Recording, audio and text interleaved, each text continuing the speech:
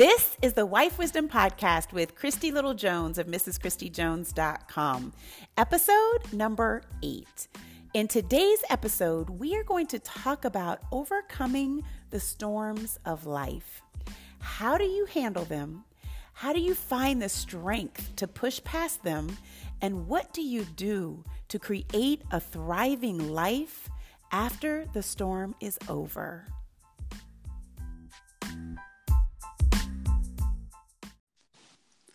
Hello, and welcome to the Wife Wisdom Podcast. I'm your host, Christy Little Jones, and every week on the show, we will have real talk conversations about cultivating the heart of a wife. By preparing you to be a wife, become a better wife, and stay encouraged as a wife. For those of you who already know me, thank you so much for being just a part of this brand new platform. I'm super excited that you are here. And those of you who are new and are finding me for the very first time, welcome to the family. With over 15 years of experience as a relationship coach, a marriage and family champion, and chief cheerleader for women all over the world, I am thrilled to share what I've learned about being a wife, marriage, life, and really introducing you to others who have thrived in areas that you desire to grow in. So let's go ahead and get started. In today's episode, you are in for a real treat. I cannot wait to introduce you to my dear friend and sister. We've known each other for over 14 years. She is an agent of change and thought leader in the disability community. She's an amazing woman. She is an awesome mom. Her story is incredible. It's amazing. It's going to bring much inspiration, hope, encouragement. She's just so real. I cannot wait to just share her story with you. So Carmen, are you here? Carmen Jones. Here. I'm so excited. Not only is she an amazing mom and woman and just one of the many women that I admire, but she's a mom to one of my favorite little ladies in the world, Natalie. And so I want to give a shout out to Nat on the podcast.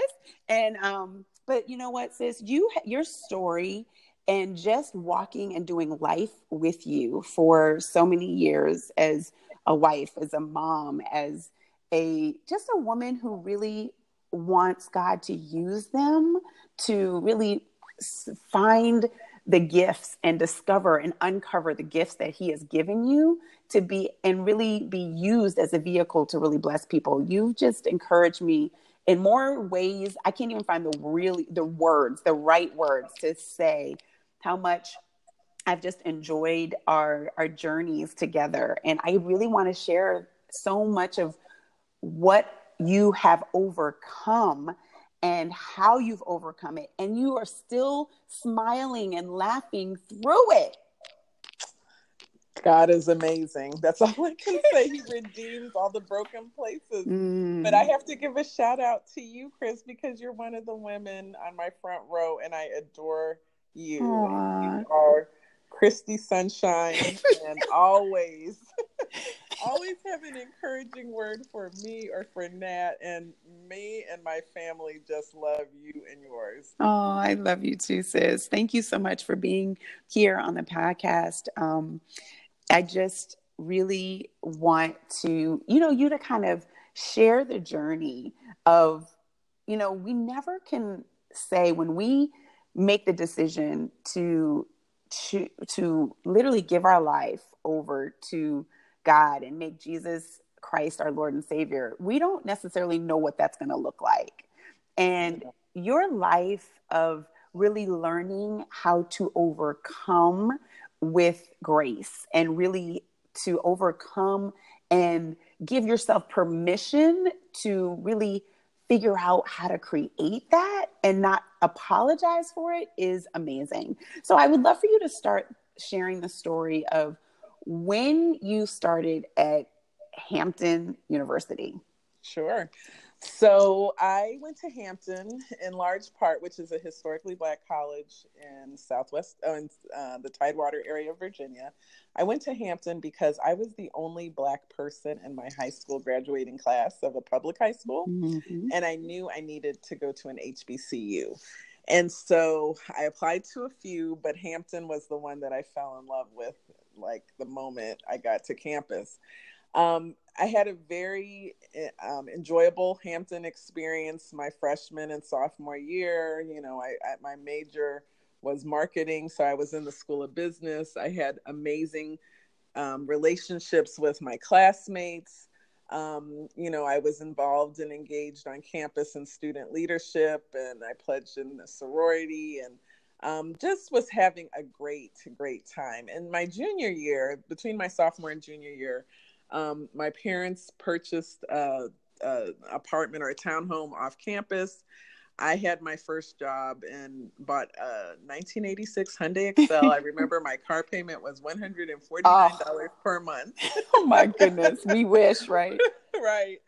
And, was living the dream. I was, off campus, had 3 other roommates. It was really great. And during Thanksgiving vacation, one of my roommates and some of our friends decided to stay in Hampton rather than go home.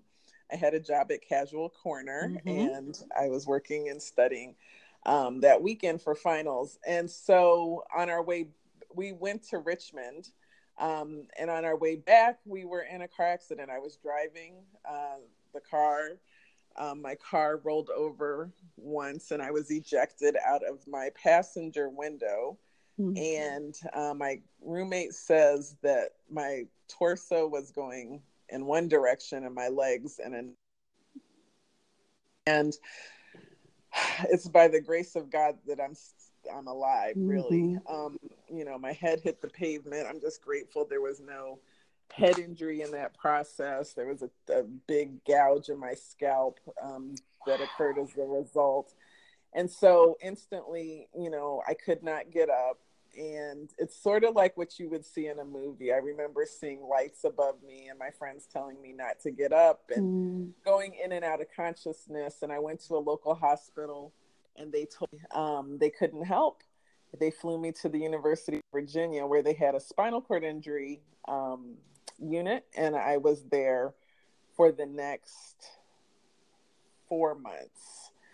Wow. So that was, the experience where I heard from the doctors that I was a paraplegic, and that I asked him, on a scale of 1 to 10, what chance do I have of walking again? And he said, I think a 1. Really was in my heart. I was preparing for him to say like a 5 or 6. Wow. And I really wasn't prepared for him to say a 1. And so a process of rebuilding my life.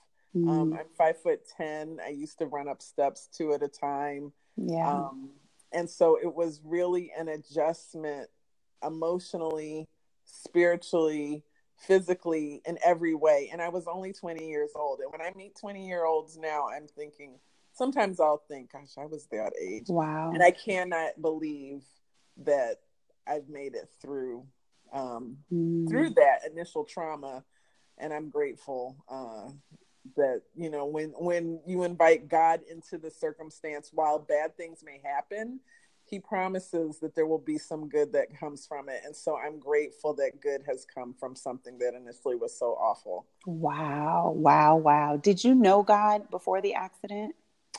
I went to Awanas when I was little, and my mother would always make sure that we got to church. So even if my parents didn't go, they were kind of spotty in their church attendance during some of my teen years. I would go with other people's family, and I just had a spot in my heart that longed for God. Now don't get it twisted. I did want to see boys at church and stuff like that. So I don't want to make it seem like I was ready to preach or anything,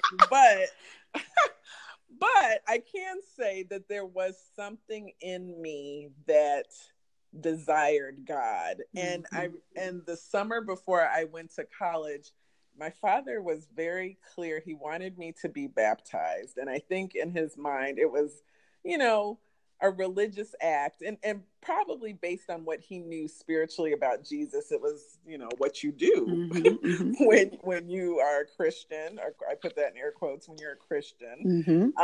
And so I was baptized, and, you know, said with my mouth that I accepted Jesus as my Lord and Savior, but I cannot say 100% that I believed in my heart. Okay. And so that was, you know, my journey. And then after having this car accident, my pastor who baptized me flew from New Jersey to Virginia. And in that hospital room, I definitely, sure enough, rededicated my life. Wow. Wow. And so how did you start the process of rebuilding after losing your ability to walk at 20 years old? Well, because I was so hungry, I became very hungry for the things of God, but it had a motive behind it. So while I was in the hospital, my father met a preacher when my dad was in the chapel praying for me when I went to surgery. He met a preacher in the chapel his family befriended ours. And you know, he would come when my parents had to return back to New Jersey. He and his family, and then another minister, would come and pray with me and talk to me about scriptures related to healing and just trusting God, you know, for the ability to walk again. And so that gave me an anchor of hope and encouragement. And so I really, at that time, I didn't attach myself too closely with the other people in the hospital, in the rehab hospital, because I thought, I'm not going to be like them because I'm going to walk. And while I started, what's amazing, and you know, my motive was I'm going to read all the scriptures on healing, and and I was telling God, okay, God, when you let me walk, or when you heal my body, then I will go around the world and I'll preach for you. And when I started to really read beyond the scriptures about healing, I began to fall in love with my Savior. And I wasn't trying to just get something from God, but I was basking in a relationship with God. Wow. And so while I was reading the scriptures, and by no means was I mature, but I was finding, you know, reading the gospel for the first time. And, you know, when you read that God loved the world, that he gave his only son, and, you know, this had nothing to do with my healing. I just had to sort of sit with that, you know, that even while I was a sinner, Jesus came for me. So it became, my process of rebuilding really started from the inside out. Now, I did have to go to physical therapy, and that was like a job. I did have, you know, it was 6 hours a day. I did have to adjust to just life in a chair. They would take us out for community outings, and, you know, people would look at you and things like that. And I was not very comfortable with that, but I just grew. My mother gave me good advice, and she said, if you don't look at them, you don't know they're looking at you. And so I love that.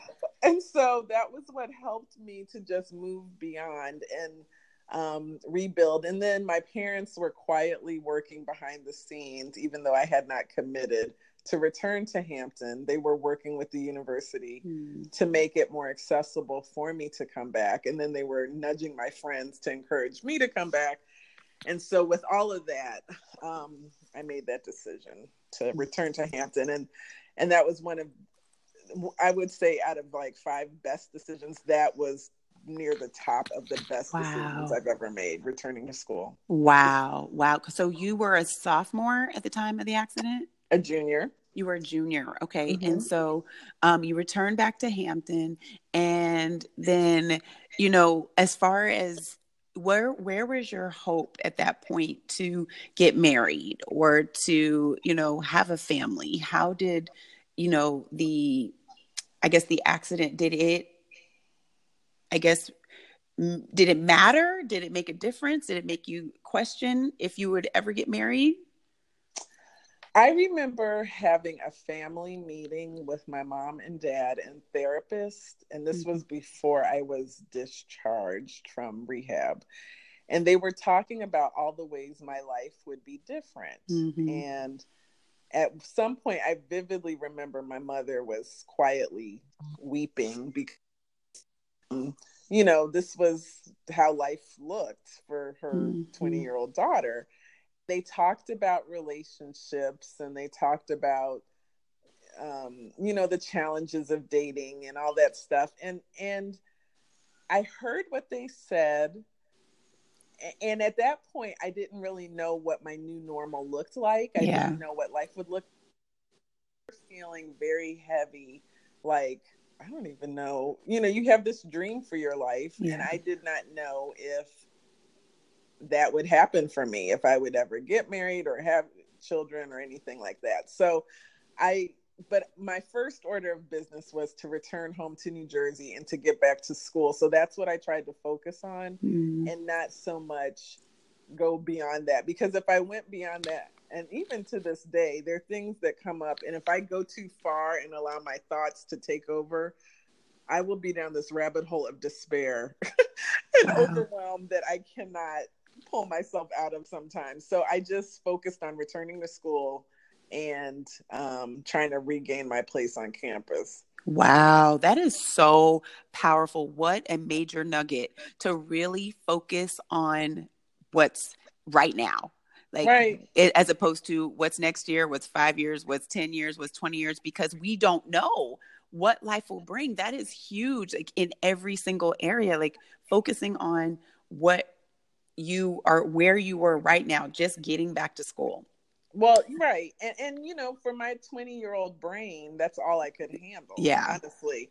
But I will say, now that I'm older and have some, what I'd like to think is some wisdom under my belt, I do believe you have to be intentional about what you do, in terms of designing your life or creating the life that you want. But you have to be flexible enough that if something takes a detour, that that God allowed that detour and that he will bring you through it. And what I often have seen is that when you go on the detour, there's so many rich things that come up that you get to experience. While not always fun, they prepare you for when you do get back on track.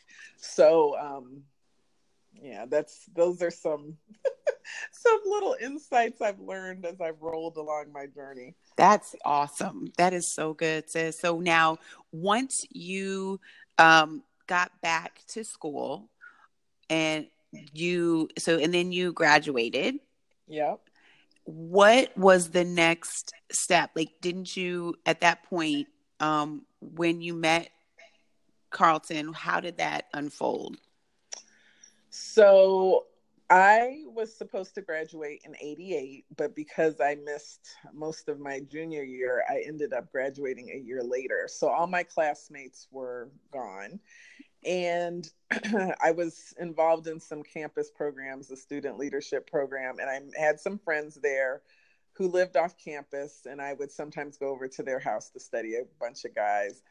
And real great guys, nice guys. And so they had this roommate, Carlton, who lived with them.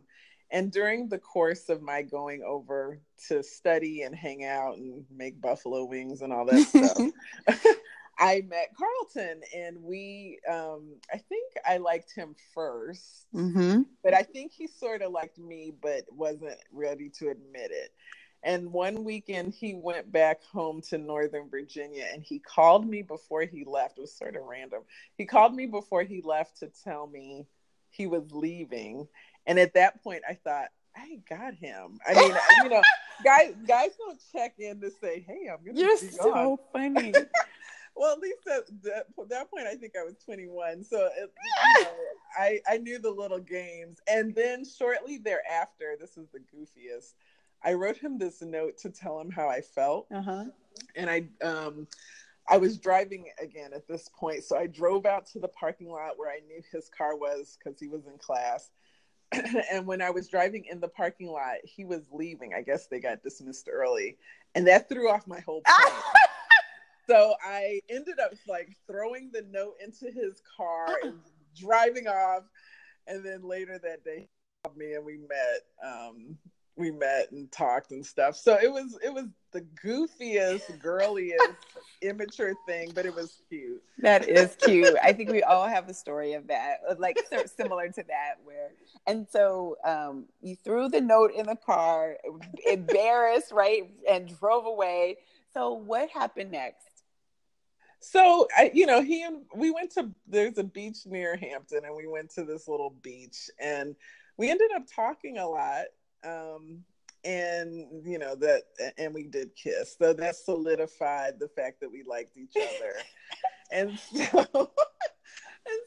the rest, I guess, is history. So we became an item and dated through college. He's 2 years younger than me, so we dated through college, and I graduated first, and he graduated after me. And I decided to stay in Hampton after I graduated, or in the Hampton, Newport News area, in large part because my parents' home was not wheelchair accessible. And in large part because I felt very comfortable. And looking back on that, sis, it was such a big deal for my mom and dad, as I think about it, to say, hey, our daughter who's been in a wheelchair for less than 2 years, she can stay 8 hours away from us. Yeah. I mean, that's a big deal. So I commend you, mom and dad, for the strength and fortitude to release me to do that. That's so good. Yeah, your mom and dad are the bomb. They're like the model mom and dad, girl. Yes, I always say that. But, I know. But that's awesome. And so then so once you graduated, then Carlton graduated, then at what point did you guys decide, okay, we're going to take the next step? We had been dating almost 3 years, 3.5 years, and he proposed. And 8 months after he proposed in 1992, nice, at the Hampton University Chapel. Aww. And we lived in Northern Virginia, in Alexandria first, and then we moved to Arlington, and we're married. He worked in the telecom industry. I worked for the government at that time. Yes. And, just did life and started our family 9 years after we were married. Oh, wow. So let's move to 9 years after you were married, you decided to start a family. And so take us along that journey of what that looked like. So you were in a wheelchair, you married this man, and you guys were doing life together as husband and wife 9 years, and decide to have a family. So Carlton had wanted to have a child before I did. And I really was kind of freaked out about the notion of being pregnant and being in a chair. And I was afraid that it would be too hard on my body. I felt like it would have me bound, on bed rest the whole time. And so I really was anxious about it. And I went to visit some doctors, some high-risk doctors, more or less, to get some assurance. Well, actually, initially, I wanted them to tell me I couldn't do it. Oh, wow. I was thinking, they're going to say it's too difficult, and then I'll be off the hook. Well, I went to see this one doctor in Arlington Hospital, and I actually prayed before I went in. I said, God, give me a sign if this is my doctor. And when I came into his office, his back was turned, and he, slowly turned around to greet me, and he had this big, assuring smile on his face. I thought, dag nabbit, I'm going to have to trust this man. Wow. And so shortly after that, I was pregnant and went to a high-risk doctor. And everything was fine for the first 7 months, very typical pregnancy. Even the cravings, I craved Popeye's chicken for the first trimester. And gained an inordinate, crazy amount of weight. And the 7th month, through a sonogram, discovered there was something that was different about my child. He could see a cleft, what he thought was a cleft lip. And then because I was 35, he wanted me to undergo some amniocentesis to see if there were any other congenital issues. And that was a really scary time. It was the only appointment that I went to the doctor without Carlton. And I totally became panic stricken, and Carlton came later. And we waited 3 days to get the results of the test, and it indicated that the child had, that the baby did not have any other congenital anomalies, just a cleft lip and palate. Well, cleft lip, that's all we knew. And so we had to prepare for that. And this was before these high resolution imaging tests. But the doctor could tell. So when my son was born, he was delivered on his due date, his exact due date, because it was a sonogram. I mean, a C-section. They had to completely anesthetize me. That's a long story, but they had to completely anesthetize me. But even in that was the hand of God, because had I been awake, I know I would have panicked. And so when Marcus was born, he had a cleft lip. They discovered he had a cleft palate, but then they experienced, Carlton told me later, he was unable to breathe. And so they were trying to get the endotracheal tube down his airway to get all the fluids out, and he couldn't breathe. And Carlton's, to go from such a high of excitement to literally wondering if your child's going to live is pretty much like having the floor come out. Yeah. And so they finally got it in. They got him stable, but they knew at that hospital they couldn't keep him, and he went to Georgetown, where they had a NICU, a level 4 NICU that could care for him. Yeah. And so when they put the trach tube down, so to get the fluids out, and he made it to Georgetown, was it a procedure that was simple and easy that then he came home, or did he have to stay there for a period of time?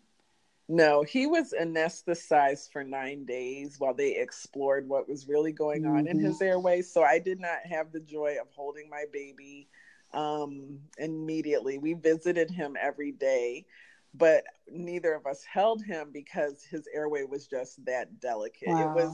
They had his little hands tied down so he wouldn't inadvertently pull out the little tube that was helping him breathe.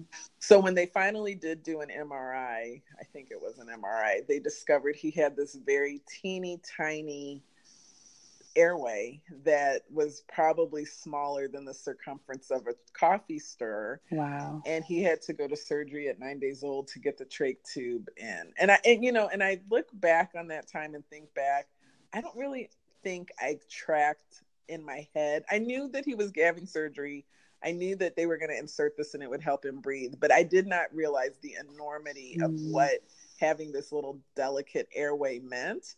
I just wanted my child to be fine. So the long and short of it is, after that surgery, Marcus was in the hospital for 3 months before he came home. Wow. And it was important to me that he come home, and I say this carefully, presentable, because he still had his cleft lip. And I didn't want people to come by and feel uncomfortable with his face. We loved his face. We loved him no matter what, but I just wanted him to have that surgery. So that was the last surgery he had before he came home. He was born in July. He came home in October. Wow. And so he had those 2 surgeries, and then he came home and started just flourishing, growing. No, he didn't. The first night he came home was awful. We had all this hospital equipment, and we had 24-hour nursing. Wow. And the ventilator device that he had was not the right system for him, and we didn't know it. And we were back. He started to get into respiratory distress the very first night he was home. And we were in an ambulance that night to take him back. And in the first year, Chris, it was awful. It was frequent difficulties with breathing. We were so familiar to the paramedics in Arlington that when I saw one in public, he said, "Hey, you haven't called us in a while." Wow. So he had probably that first year about 10 surgeries.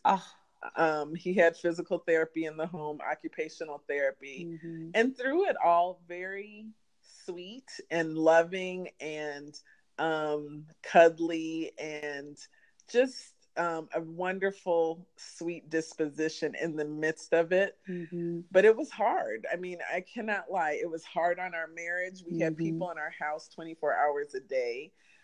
It was hard on us financially. It was just a very difficult time. But the joy of having our son alive really put everything else on the back burner. That's so good. Great perspective. I can only imagine the toll that it took on your marriage. You know, It, even though you'd been married 9 years, where you guys gave yourself room to kind of get to know each other and get into a flow of marriage. When you introduce a child, it's like brand new, right? It's like ground zero again, starting over.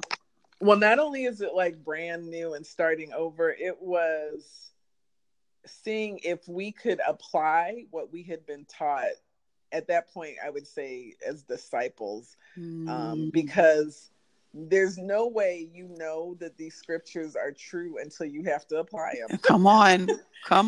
And so we had to. Carlton would say, I remember when Marcus was in the hospital, like the 5th time he was readmitted. He would say, "Hey, Carmen, just look out on the kitchen floor. Don't you see Marcus crawling?" It was like a faith act where we would, pretend that we could see him, or visualize, I shouldn't say pretend, visualize seeing him and believing that we would see him walking around in a bouncy seat and all that stuff. So it really was a beautiful thing. And we just, we really had to hold on to the Lord, because it was my worst fear after a real difficult respiratory episode would be, because Carlton would ride in the ambulance with Marcus and I would follow behind in the car. And I always had to get myself together. Like, I would be weeping at home and had to pull myself together before I would head to the hospital. And my biggest fear would be that he would meet me in the parking lot to say Marcus didn't make it. Oh my goodness. And every time I could get in the garage and not see him, I was like, okay, go in. Everything must be stabilizing. Wow. And so that helped a lot. Oh my goodness. And so how long did this go on? A year, the first year. Okay. And then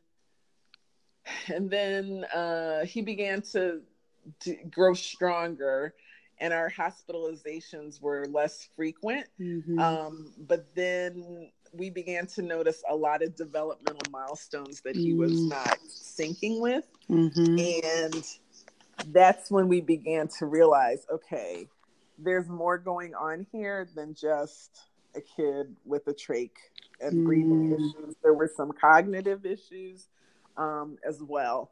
And it really wasn't until we were around some of our friends who had children and we saw what they were doing developmentally, that we really were clear something else was wrong. Wow. Now, did you, so at what point did you find out that, or did you go through kind of therapy? How did you figure out there was something wrong, and how did you find the help that he needed? So it's really like a jigsaw puzzle. No one told me, you know what, you need to do X, Y, Z. What I discovered was, one thing would lead to another. So we would go to the doctor and the doctor would say, hey, have you thought about getting him checked out for this? Okay. And so then that person would tell us, okay, you need this type of therapy. Then you also may want to see this specialist. So it really became this sort of snowball effect where we were able to put his care plan together, if you will.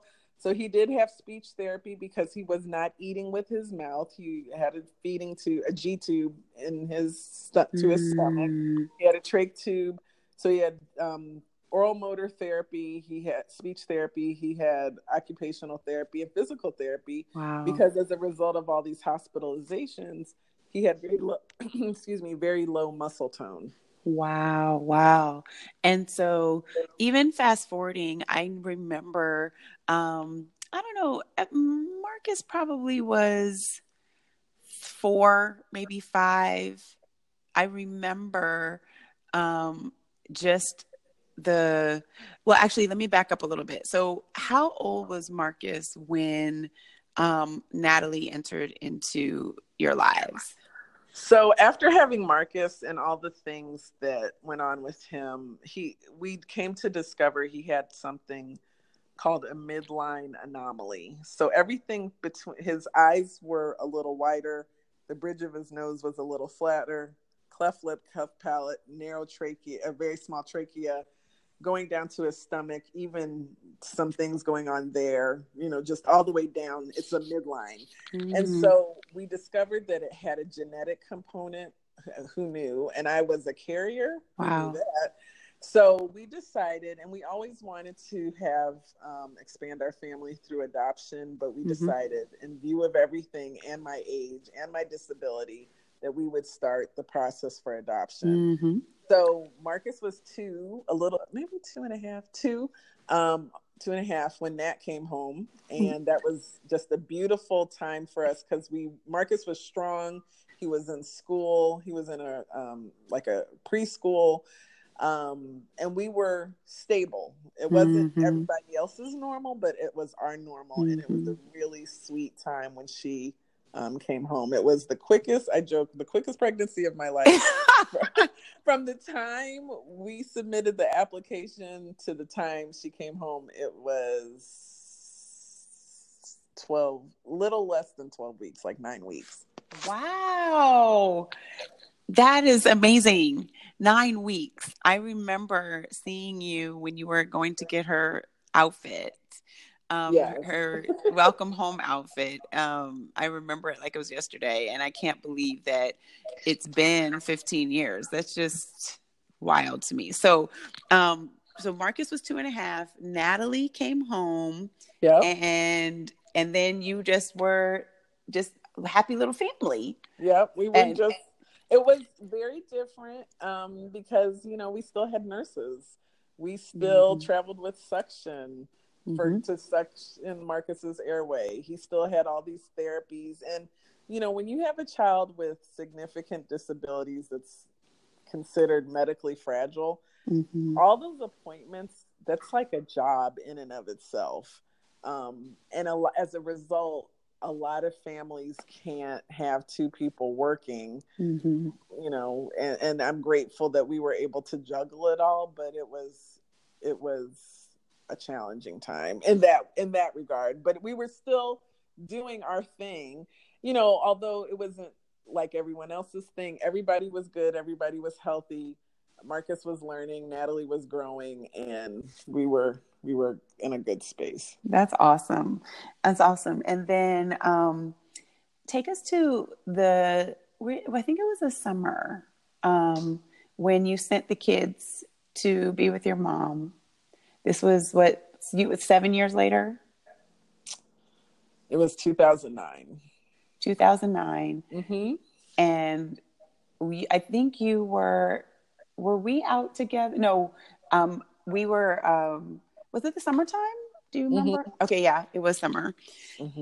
And you've had a life of really learning how to overcome, how to give yourself permission to recreate what your new normal looked like, what life looked like, and having a son, having to be after 10 surgeries and in and out of the hospital and having to manage even the angst, like you said, driving to the hospital.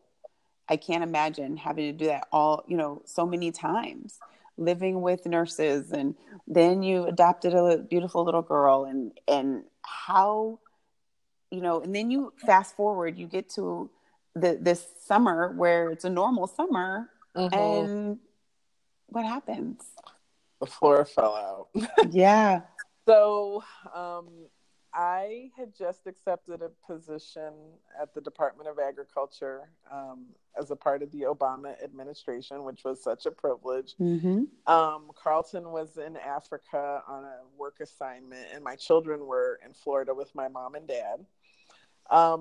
The night before I was supposed to go, we were all meeting 4th of July weekend in Atlanta to get the kids and then, finish out our summer. that night, I was at Bus Boys and Poets with two friends, and I received a phone call that Marcus could not breathe.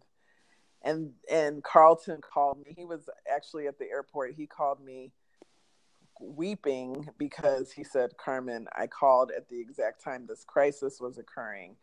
And he was talking my dad through trying to save our son, which was just awful. And I think I screamed in the restaurant. I wheeled out quickly. My friends, we went directly to National Airport. You were out with Pastor Donnell, pastor, and I called him. And by the time I got back from National, because all the flights had left that night, you guys were at the house, and a few other friends came over, and we just prayed. And at that night in particular, I was petrified to answer the phone, especially if it was from my father, because I was scared for bad news. And so, I got through the night. My friend Robin booked the ticket. We were on the 6 a.m. flight to Tallahassee. My mother met us at the airport, and we went directly to the hospital. And I remember little Natalie looking like a deer in the headlights, just looking so shell-shocked. Yeah. And it makes me sad to even think about it. Yeah. And then going to the hospital and seeing the look on the doctor's face. And I had seen a lot of doctors around Marcus and when he's had crisis, but this doctor was a little different, and he looked depleted, and he started to tell me all the things that happened during the night and how he started having seizures and things like that. And he said the next 3 days are critical for us. And he said he's on a ventilator, but he's not conscious. So we just began this prayer vigil to really surround him with a lot of love and prayers. And Carlton came later that day because he was flying from Senegal. And, we both wept because we knew when they told us how long he had been without oxygen, how long, what type of tests we would have to do to check for brain activity. We knew that this was not the typical type of fight we'd been in before. Yeah. So our pastor flew down to be with us, and our friends just kept us lifted in prayer.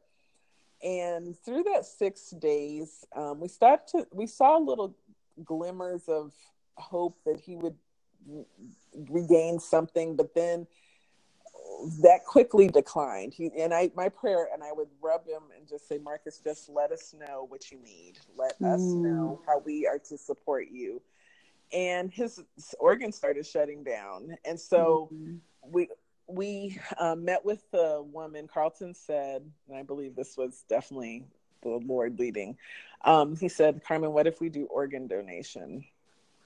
And, you go from your kids are having a fun vacation with your parents to you're talking about donating organs. Yeah. And so we met with the organ donation coordinator, and to fast forward that there were no organ donation centers throughout the country that wanted his organs because he was born with all these different things that went on with his health. And that was a kick in the gut because we were really trying to do something honorable. Yeah. So the doctors decided that they would still, what they call, and it's such a awful term, harvest his organs and see if they were viable. And then if they were, they would give them to a recipient. So the worst day of my life was the day we had to say goodbye to him. And Pastor Donnell was there. My family was there. Carlton's family was there. And everyone took time by themselves. But then when Carlton and I had to say goodbye, it was just surreal. Yeah. And what helped to get me out of that stupor of grief and shock was leaving the hospital. Natalie looked up to me with her 5-year-old eyes and said, well, who's going to take care of me? Wow. And it was like someone slapped me on the face, and I said, I got to get my stuff together. And so they called us to tell us that that the kidneys were viable. And that was Amen. heartbreaking because then we knew for sure he was gone. Yeah. And we had to get back to Arlington. And so probably what made it also awful is that it was like July 9th, I think, and Marcus's birthday is July 11th. Yeah. Yeah. And so we released balloons in Florida with my family to honor him, and it was awful.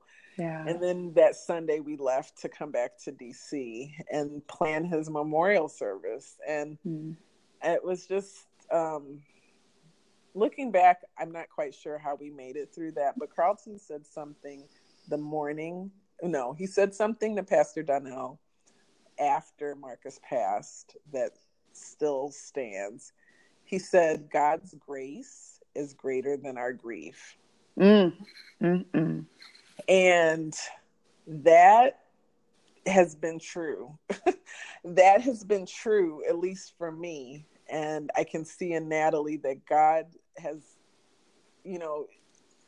given us the gladness in the midst of mourning, that the weeping did last for a while. It lasted for a long while, but joy did return. And, when you're on the front end of grief, you don't think anything good will ever come. It feels like you're under cloud cover, and you see everybody living their life and the sun is shining where they are, but you feel, at least I felt, like just cloudy and just very sullen.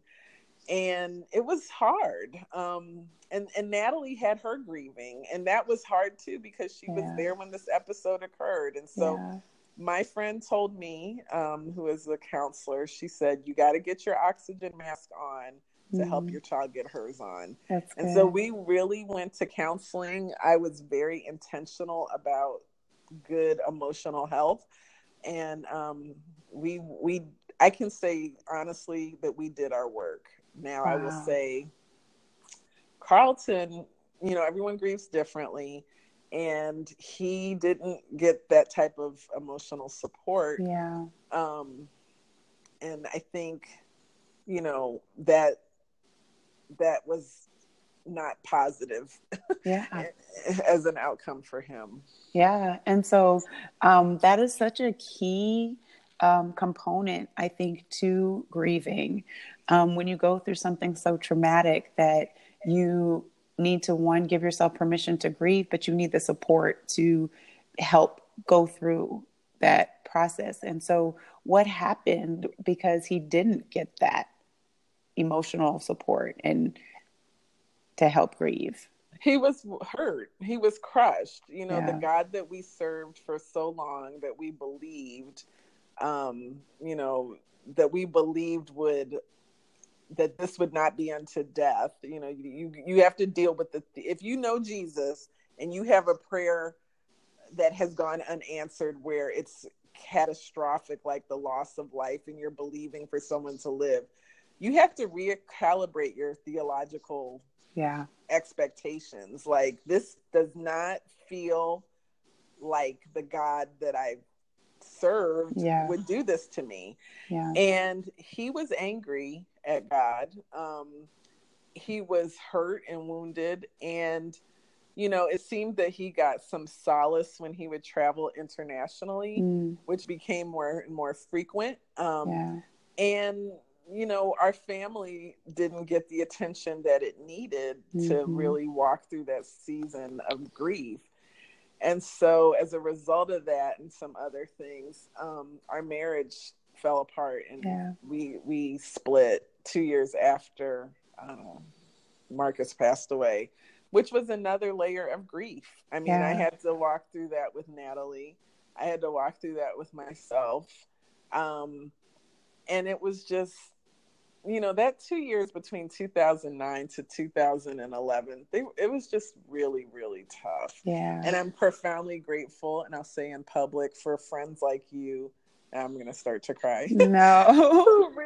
who really locked arms with us and let us know that we weren't out there by ourselves, and that we would not be forgotten. And so I'm grateful. I'm grateful for that. Amen. I feel like it's so important, and to really even recognizing the signs of our lives when God brings people into our life, because he puts them there for a reason. So even the relationship that we fostered early on when you brought Natalie home, and the friendship that your daughter and my daughter developed over years, best friends, like for life, like planning college, and you know what I mean? Like it's such a beautiful thing, but God knew what we needed. He knew that we needed each other throughout the journey. And I think that's such a important piece. So I feel humbled and grateful and honored that God would choose me and my family to really just link arms and do life with you and yours. So, it's because we're talking about overcoming the storms of life. Sister, you've overcome the storms of life in a way where, I mean, the beautiful laughter that you have, and the chuckle, and the perspective, and the positivity, and the hope and encouragement and trust, and the push to keep going. I marvel at it. I've known you intimately for over a decade and a half, and I still marvel at that. So what can you share that will encourage our listeners to continue to help them overcome, to not stay stuck and unravel at the seams, but to continue to overcome and push and shift, to really give themselves permission to create a life that thrives? That's a loaded question. So you know that you have had a front row vantage point. So I should ask you, well, what have you seen me do? I don't know I don't know that I've ever said, okay, these are the 5 steps I must go through to try to get my life back. But I will say this. I am 2 things. My disposition is probably naturally sunny and pleasant. Yeah. So grieving for me was just such a drag. Yeah. It just, some people kind of stay there, right? They're comforted by it. That did not feel normal to me. So I knew I did not want to stay there. Mm-hmm. So I was really, as I mentioned before, very intentional about getting counseling. So that was one thing.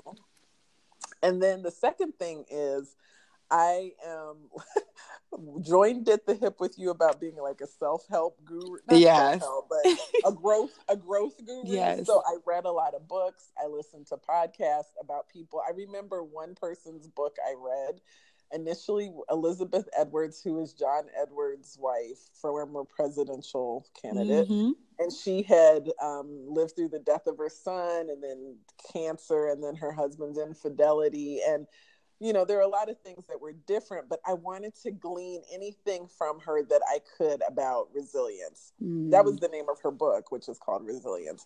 And so I read books. I spent a lot of time journaling. There was a time I did not really feel connected to God after Marcus died, but I always would put on Christian music, and those became my prayers. So while I wouldn't pick up my Bible, I would sing the lyrics of these songs, and I believe God honored it. I definitely do. That's good. And then I slowly started to come back to church. One of the things I would say for people who don't have faith and maybe are seeking, or people who have faith and they've been derailed, is that to be as honest with God as possible about your pain. And I recall very many days saying, God, you picked the wrong kid, you picked the wrong grandparents, you picked the wrong family. This is not fair. If I tried to honor you and this is what you give me, I'm that real. Like, I feel like Job's wife, curse God and die. Like, right. I am not trying to go down this road with you anymore. And one day it dawned on me, I guess me and Jesus have been hanging so tight that I was like, okay, where am I going to go? Yeah. And I feel like it was a crawl. I slowly crawled back to my relationship with God. Wow. It started with a Priscilla Shirer event at McLean Bible Church. She Mm-hmm. came, and I felt like, okay, she shared some hope, and I can trust God again. And then, I would not go to our church as much because our church was small, and I just didn't. It was too many memories, and my grief was too heavy. Yeah. And I could just go places to churches, big churches, where I could cry and they think it's the Bible. Right. And so, but I knew that I needed to go, and my soul started to get satisfied. One other thing I would say is the importance of journaling and also self-care. Yeah. I didn't have the money, but scrounged the money, and I used to get massages. I had one of those subscriptions to Massage Envy. Yeah. And I would go to Massage Envy once a month just to get a little bit of relief and self-care to check out for a bit. So those are probably a few of the things that I've done to help me. And then I would say since then, I started a mindfulness practice where I use this app called Calm, and it really just helps me. It's not woo-woo at all. It's just helps a lot to get focused and to release some stress. And also I do, and I know you do too, affirmations about my life. So powerful. That's so good. So see, you did know some steps. See, you did have some steps.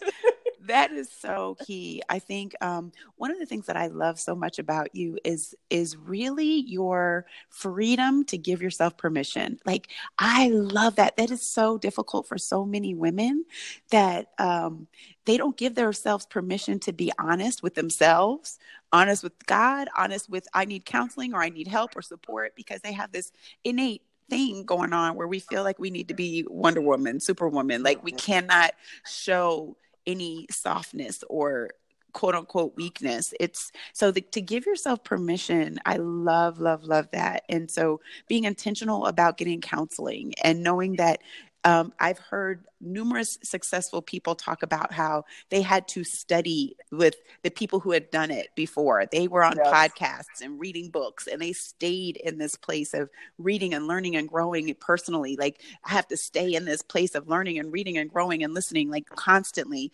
And journaling is so critical to, I think, being honest with God. Like, that exercise of, it's so freeing to be able to be honest and go all in, and like, God, you got the wrong family, you got it wrong, but to be honest and give yourself space and permission to do that, it really is freeing.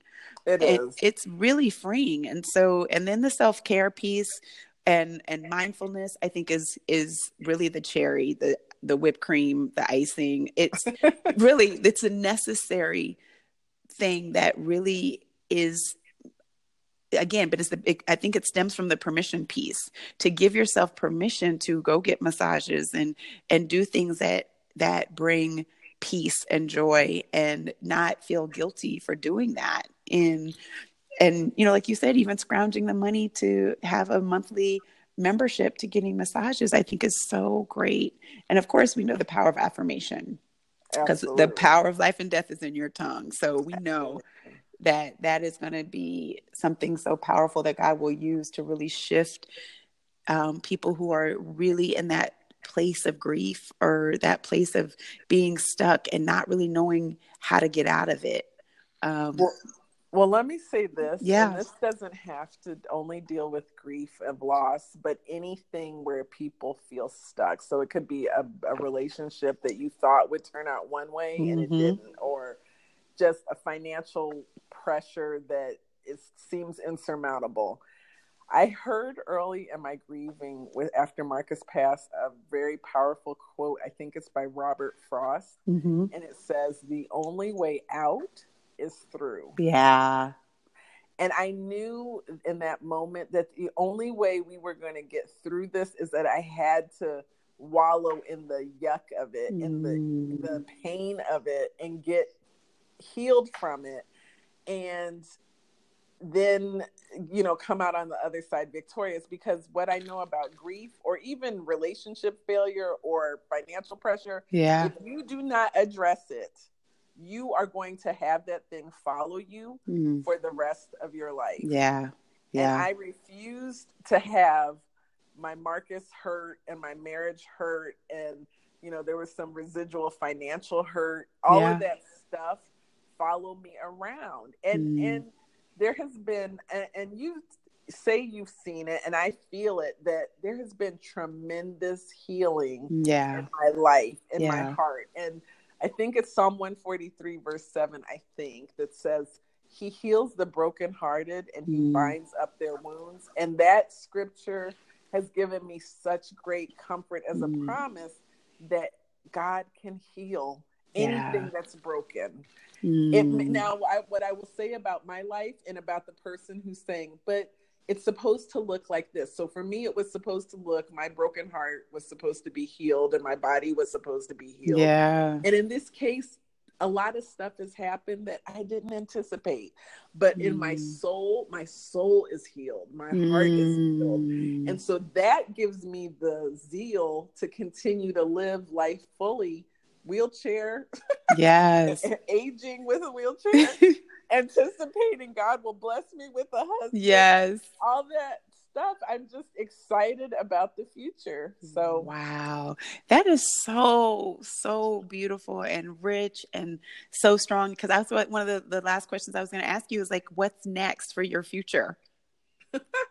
Well, as you know, Natalie and I have relocated to the Atlanta area near family. Yeah. And while I would return back to Washington tomorrow, my child is thriving. Amen. And that was such a thing that I was wondering if God would answer, but she is really thriving, and I'm thankful for that. Yes. So we are here.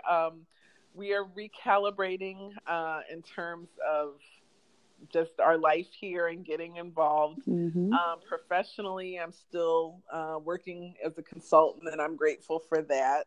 Yeah. And we are in the process, and I can't wait till you visit, of building a house that will be accessible, completely accessible, which is the first for me in 32 years. Wow. I can't wait to go through doorways and not have to push a certain way where I don't slip my fingers.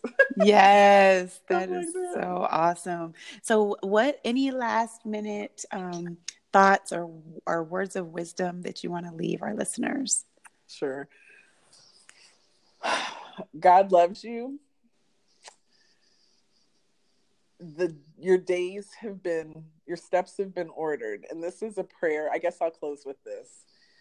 There was probably 2 years ago, I just started praying this prayer because there was a lot of uncertainty. Some of my contracts were not, business took a dip, and I was uncertain about a few things regarding Natalie, and, I just wasn't quite sure. And Psalm 37, verse 23 and 24 is this: the steps of the godly are ordered by the Lord. He delights in the details of our life. And if we stumble, we will not fall because he holds you by the hand. So trust that your steps have been ordered. Trust that the details, all the stuff that you're dealing with, God delights in. That blew my mind. He delights in it. Nothing is too heavy. You're going to fall. And if you're going to stumble, but you won't hit the ground. You're not going to bottom out because God is holding you by the hand. That's so beautiful. So beautiful. Wow, sis. Thank you so much for sharing your journey of hope, of encouragement, of restoration and starting over and resilience. And, I just believe that our listeners will be encouraged and know that they're not alone in their journey of overwhelm and grief and trauma. And so thank you for your transparency, vulnerability, honesty, and just being such an intimate part of my life and my family's life. I love you. Appreciate you. Thank you so much for being a part of the Wife Wisdom podcast. I love you. Love you too, sister. Alrighty. Bye. Bye. Wow. What an amazing story of resilience, of overcoming, of really shifting your mindset and positioning yourself to live a life of positivity after the storms have really wreaked havoc, right? Wow, what an amazing, amazing story and testimony to God's faithfulness and promise. So super excited that you guys joined me and Carmen today on the Wife Wisdom podcast to just hear her story. I pray that it was encouraging and uplifting and brought you a lot of hope. And so I would love to hear from you. Please shoot me an email to hello@mrschristyjones.com or go to my website, mrschristyjones.com. And I'd love to just hear your thoughts about any of the episodes. But today in particular was just so great. Just so you know, every Monday by 8 a.m. Eastern Standard Time, we have a brand new podcast, a Wife Wisdom podcast waiting for you. And so because we are getting ready to launch some really cool programs for you ladies, I would love to invite you to become a part of our community. So you would go to bit.ly/join Wife Wisdom to get on the list of upcoming programs and events. You can also subscribe to the Wife Wisdom podcast via iTunes or Spotify, as well as even the podcast app. But before we go, can I ask you to please listen to the other episodes and to share them with your sisters, your friends, the women that you know this would really be a blessing to? That would be amazing. Thank you again so much for listening. I appreciate all of you, and I look forward to seeing you next week.